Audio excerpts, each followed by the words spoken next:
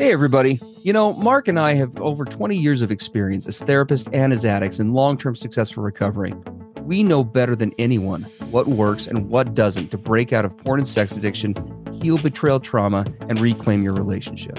And we've poured all of our personal and professional recovery and healing experience into a first-of-its-kind program for addicts, spouses, and couples. We call it Dare to Connect. At least 4 times every week, we engage with you in real time, in the trenches, giving you the knowledge and the tools to take back your life and relationship. Whatever else you've done on your journey for healing and recovery, you've never done anything like this. You know, Mark and I, we've made all the mistakes, so you don't have to. Don't reinvent the wheel. We all know tomorrow never comes. Look, don't wait one more day to change. Claim your free 2-week trial today at daretoconnectnow.com.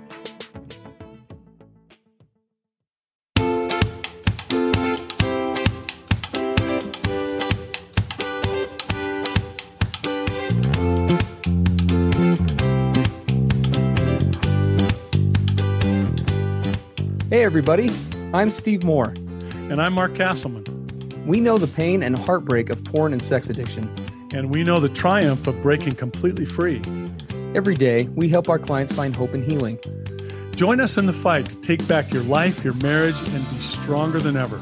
This is the PBSC Squared Podcast.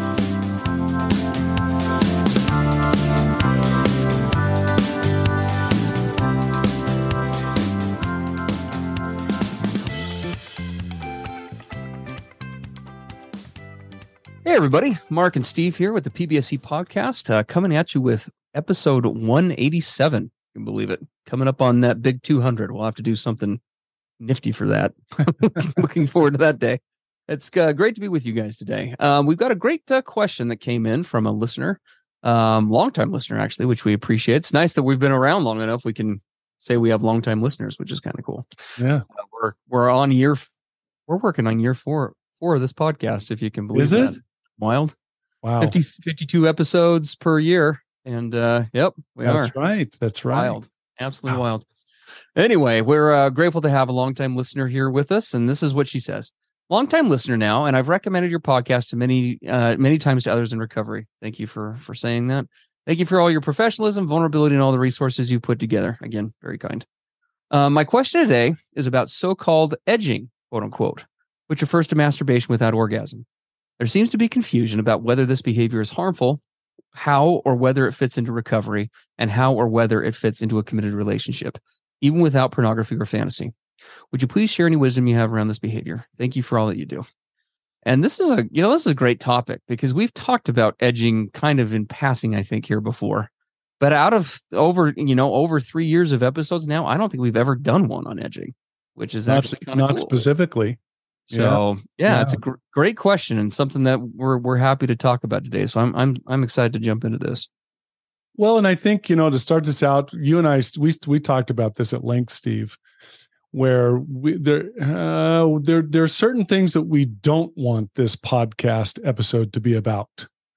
And one of the things we don't want this to be about is we're not trying to come up with specific ironclad, rigid definitions about different kinds of sexual behaviors or, the 10 commandments of healthy sexuality by Mark and Steve. And we're going to go down each commandment.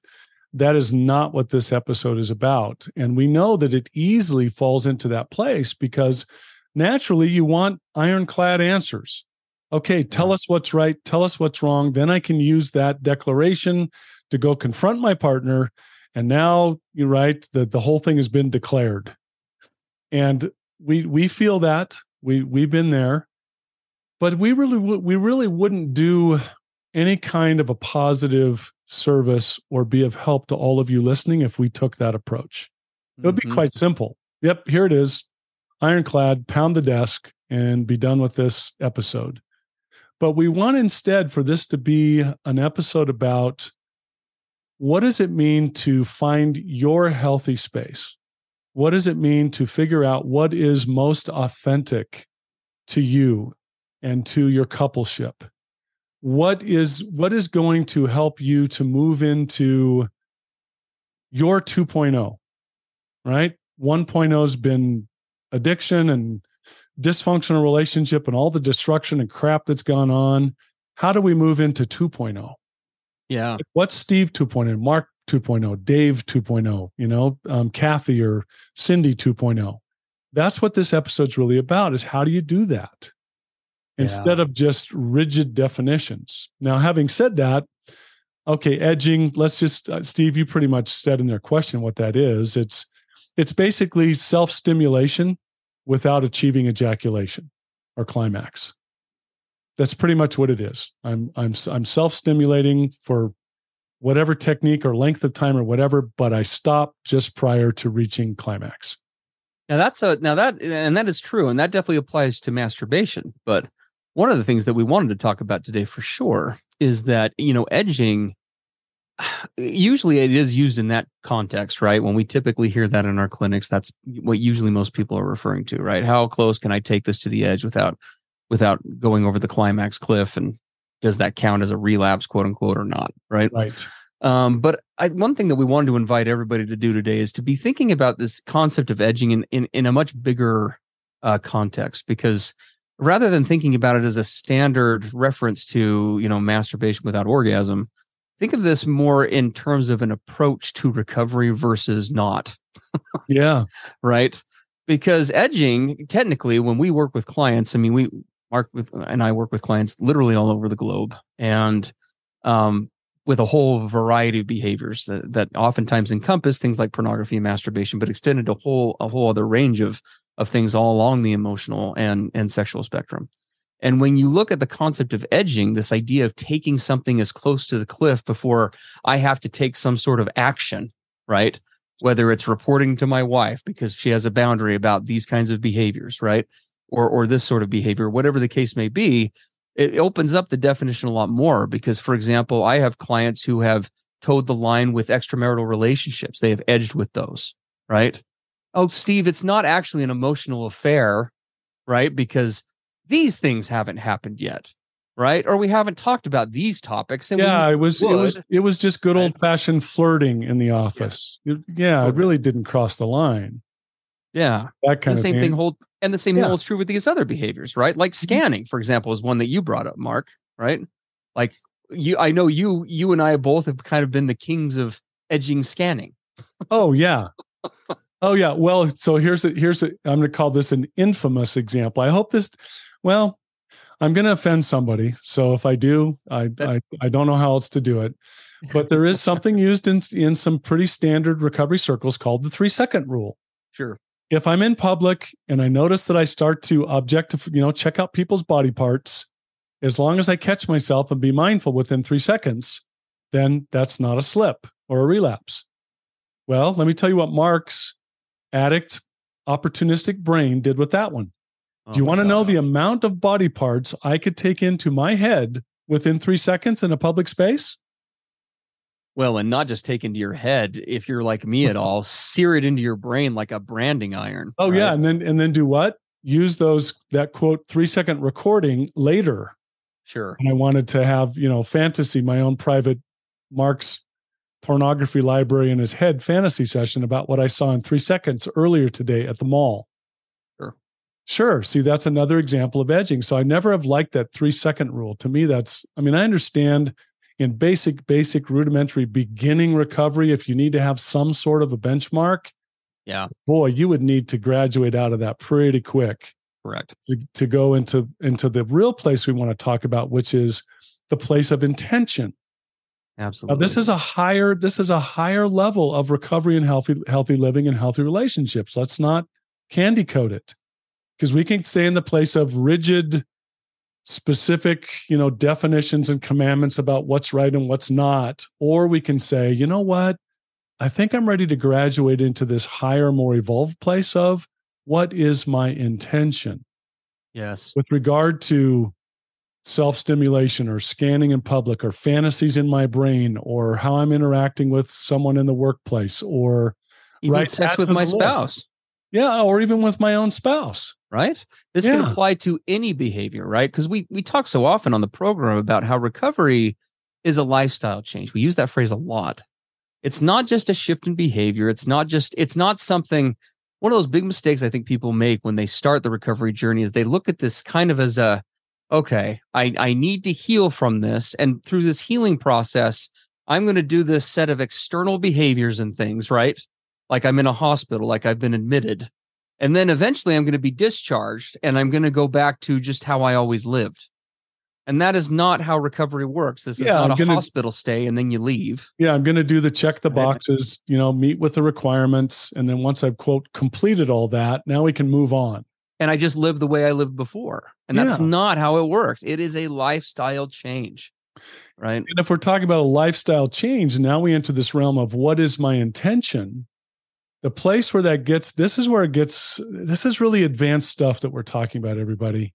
But we want so much for all of you to get to a place where you can walk through this door, right? Because what is this about? My intention is about what is my choice in this moment? How is that affecting the authentic self, the ideal vision of me, Mark 2.0? How is this current choice affecting me moving in that direction? How is it going to, right? As I look ahead and I go down this choice or this pattern of thinking, right? Or this way that I view the world, this paradigm, right? As I continue on in this, like what's the trajectory? I think is the wording that we talked about. Yeah, what's the trajectory? Not just what's this going to be like right now or 5 minutes or an hour or tonight, but how does this affect me tomorrow and next week and next month, right? How is this in harmony or not in harmony with the vision of what I have for myself moving forward? Yeah. Right? And that's not to say, how does it then also impact the vision I have for this most important relationship that I'm in, right? A marriage or a partnership. We're just talking about the individual authentic self right now. Yes. Well, we probably ought to bring up this other term because we're kind of using them interchangeably because there's actually two components to this. When it comes to this, this living in an authentic way or the pursuit of the authentic self, quote unquote, that we talk about on here all the time. And we'll talk more about the authentic self in just a second. We are talking about definitely intention, but the other side of it that you have to weigh when it comes to authenticity and real recovery, real change is not just intention, but also impact. Oh, yeah. Right. Yeah. And so their intention is, well, this is the trajectory that I'm aiming for, that I'm shooting for, right? It's the more looking ahead. Whereas impact is that same sort of a mindset, but rather than how is this choice going to contribute or not to me being my authentic self, it's honest self-evaluation, right? Having just engaged in X or YZ thing, whether it's an activity or a conversation or a paradigm, again, a viewpoint that I'm holding on to this paradigm up to this point, what trajectory is that creating for me as I look back, right? Where is it taking me? Yeah. And I think, so you introduced, Steve, two really important parts of self-honesty and self-evaluation. Because and this is no easy thing. We don't use the words honest self-evaluation or honest self-reflection lightly. How do you even get to the place where you have the ability to honestly, transparently look at yourself? That is a whole road of recovery and healthy living and healthy relationships that Steve and I still work on every day.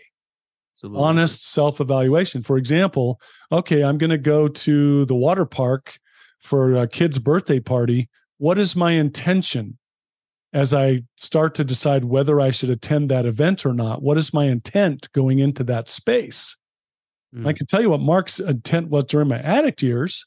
Oh, I had a whole plan worked out about going to the water park. Everything that was going to happen, everything I was going to see, how it was going to go. Versus my intention today going into that setting is radically altered. Who are the people I love and care about that are going to be there? How am I going to connect with them and be fully present with them? How am I going to have this be a really fun and awesome, memorable experience for all of us? Yes. Very different from the addict Mark with regard to intention back in the day. Sure.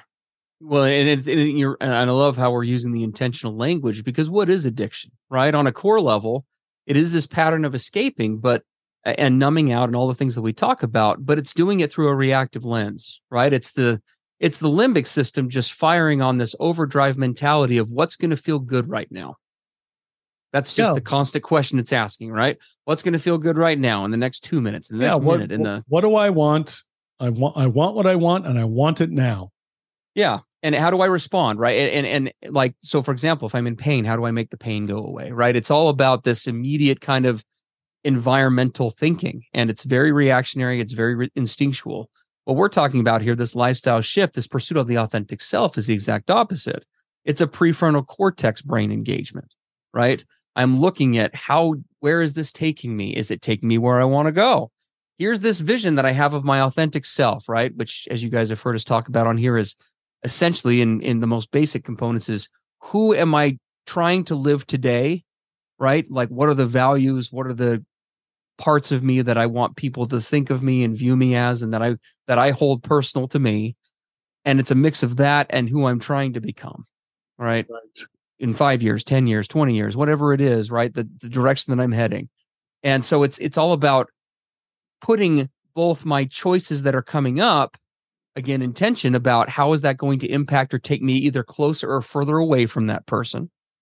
And then this impact evaluation is all about, as I look back on the movie I just watched, or the experience that I just had with my partner, or, the whatever it is, right? As I look back, am I now closer to that person now as a result of just having done that?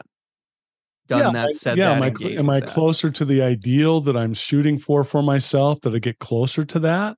Yes. Or one of the questions I really try to ask myself today as I go into any sort of situation is this going to bring me closer not only to the ideal that I'm trying to move toward, but does it also have the potential to put me back in old ways of thinking?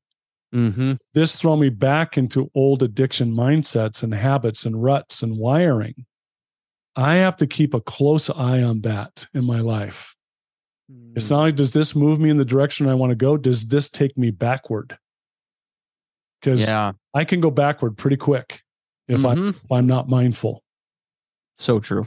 Yeah, absolutely. No, I love that. So and now this authentic self, it's important to note that this extends beyond just the self, right? Because when I'm looking at the kind of at myself through an authentic lens, it's not just about who am I and what I'm trying to become. That also incorporates the relationships I'm trying to cultivate. Yes. And this is where, this recovery discussion goes from just the me to the we that we oftentimes talk about. Because my authentic self also incorporates what kind of marriage am I trying to foster? Right? With the relationships that I have with other people, how do I want to show up in those versus not?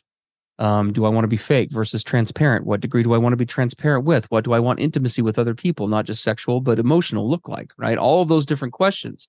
And so when it comes to the relationship in the marriage, and it comes to this recovery discussion, the questions aren't just going to be centered around, well, how did this just impact me?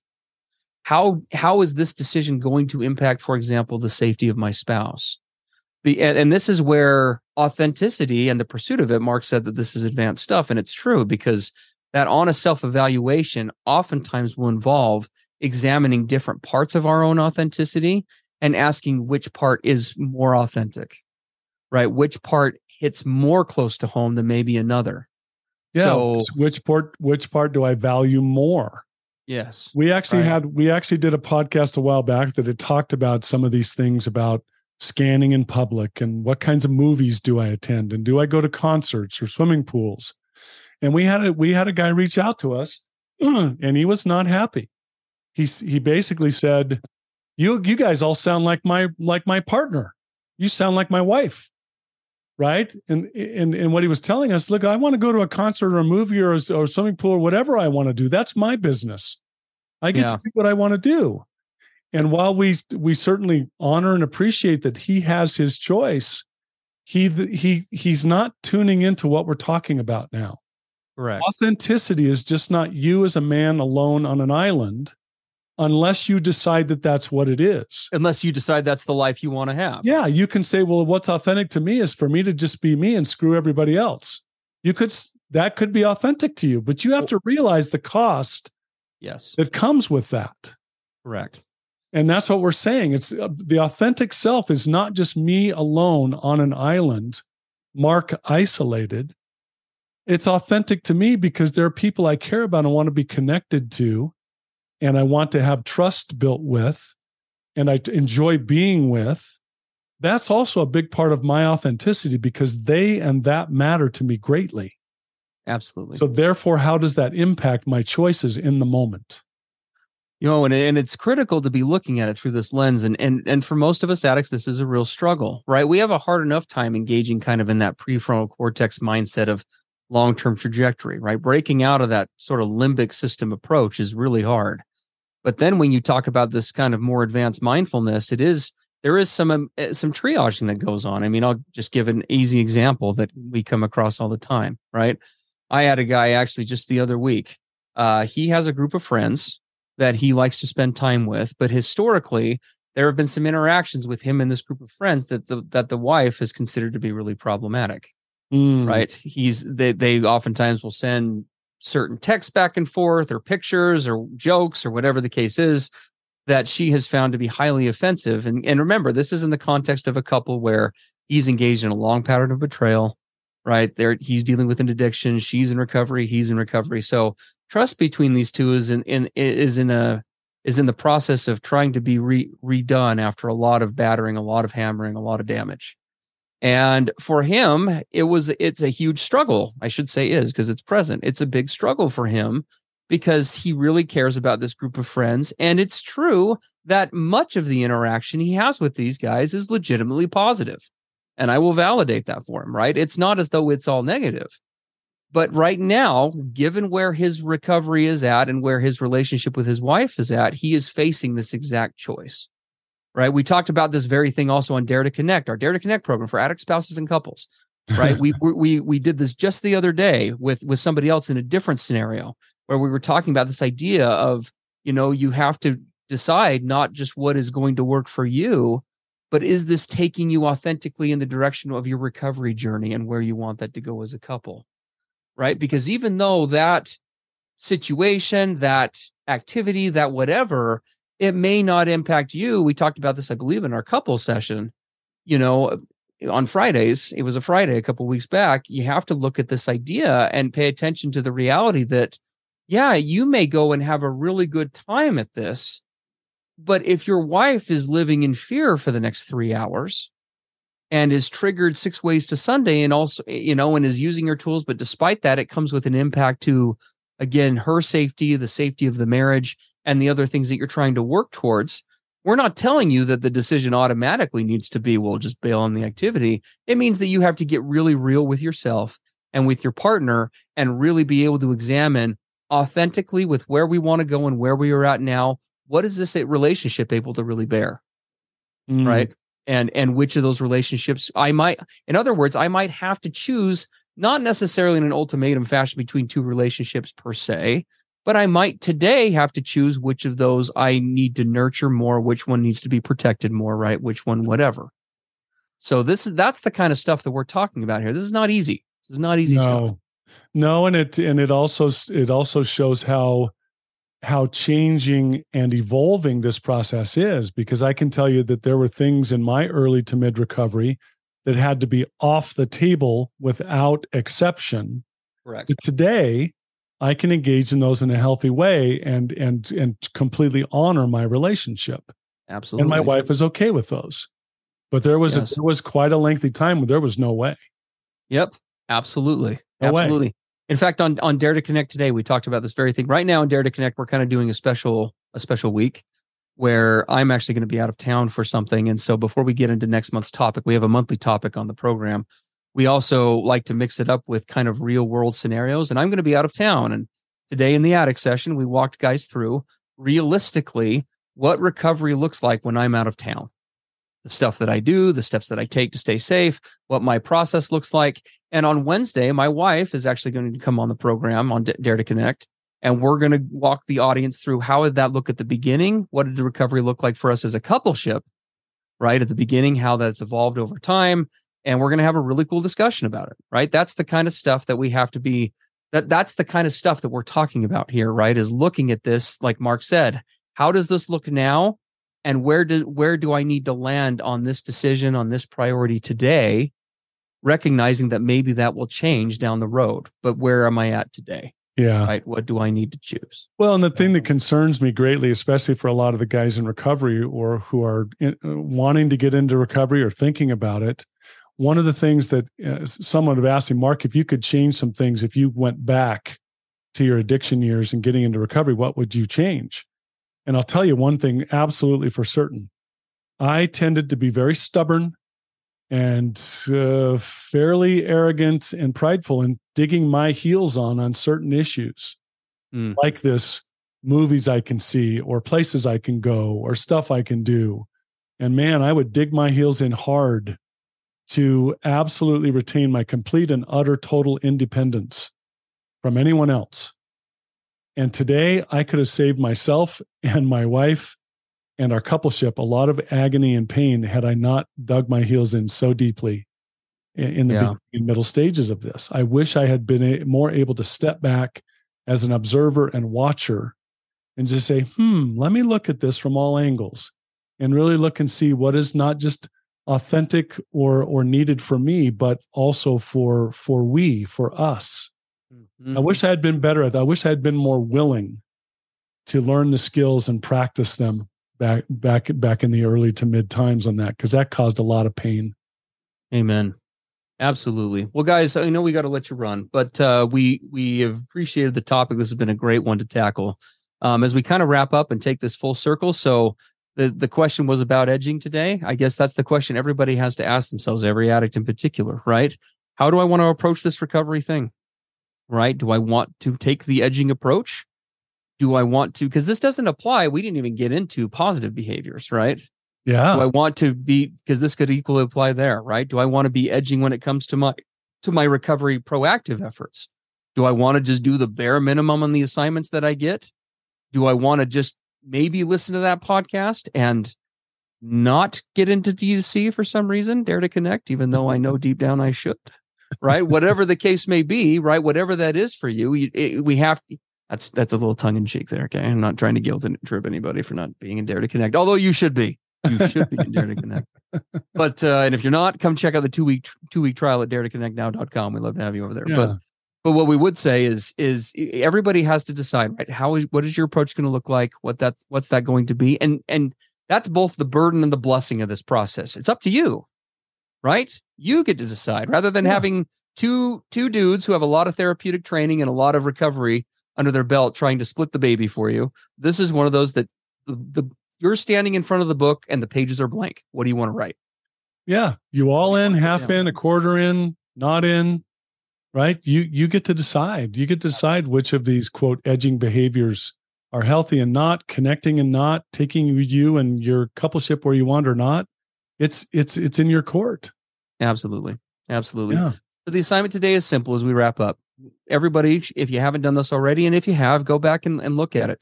Sit down and begin to explore that authentic self in the various roles that you take on in your life as a husband, wife, father, partner, mother, professional, right? Churchgoer, whatever it is, and look at those different areas and say, where am I at? Am I moving towards where I want to go? And what does that person look like? And then begin to implement what we talked about today. So once you've created that and really spent the time to explore that, whatever that is for you, then you start going through those different areas of your life and you start asking yourself through that lens, are these decisions I'm making day to day, are they reflective of that? Am I reacting to the world around me and living in a reactive place, or am I living in a proactive, purpose-driven, intentional place? Exactly. Right. And am I moving towards that? Exactly. Love that. There you go. All right, everybody. Hey, thanks for being with us again. And we will pick things back up in our next episode. Sounds great, everybody. Take care. Everything expressed on the PBSC podcast are the opinions of the hosts and the participants and is for informational and educational purposes only. This podcast should not be considered mental health therapy or as a substitute thereof. It is strongly recommended that you seek out the clinical guidance of an individual qualified mental health professional. If you're experiencing thoughts of suicide, self-harm, or a desire to harm others, please dial 911 or go to your nearest emergency room.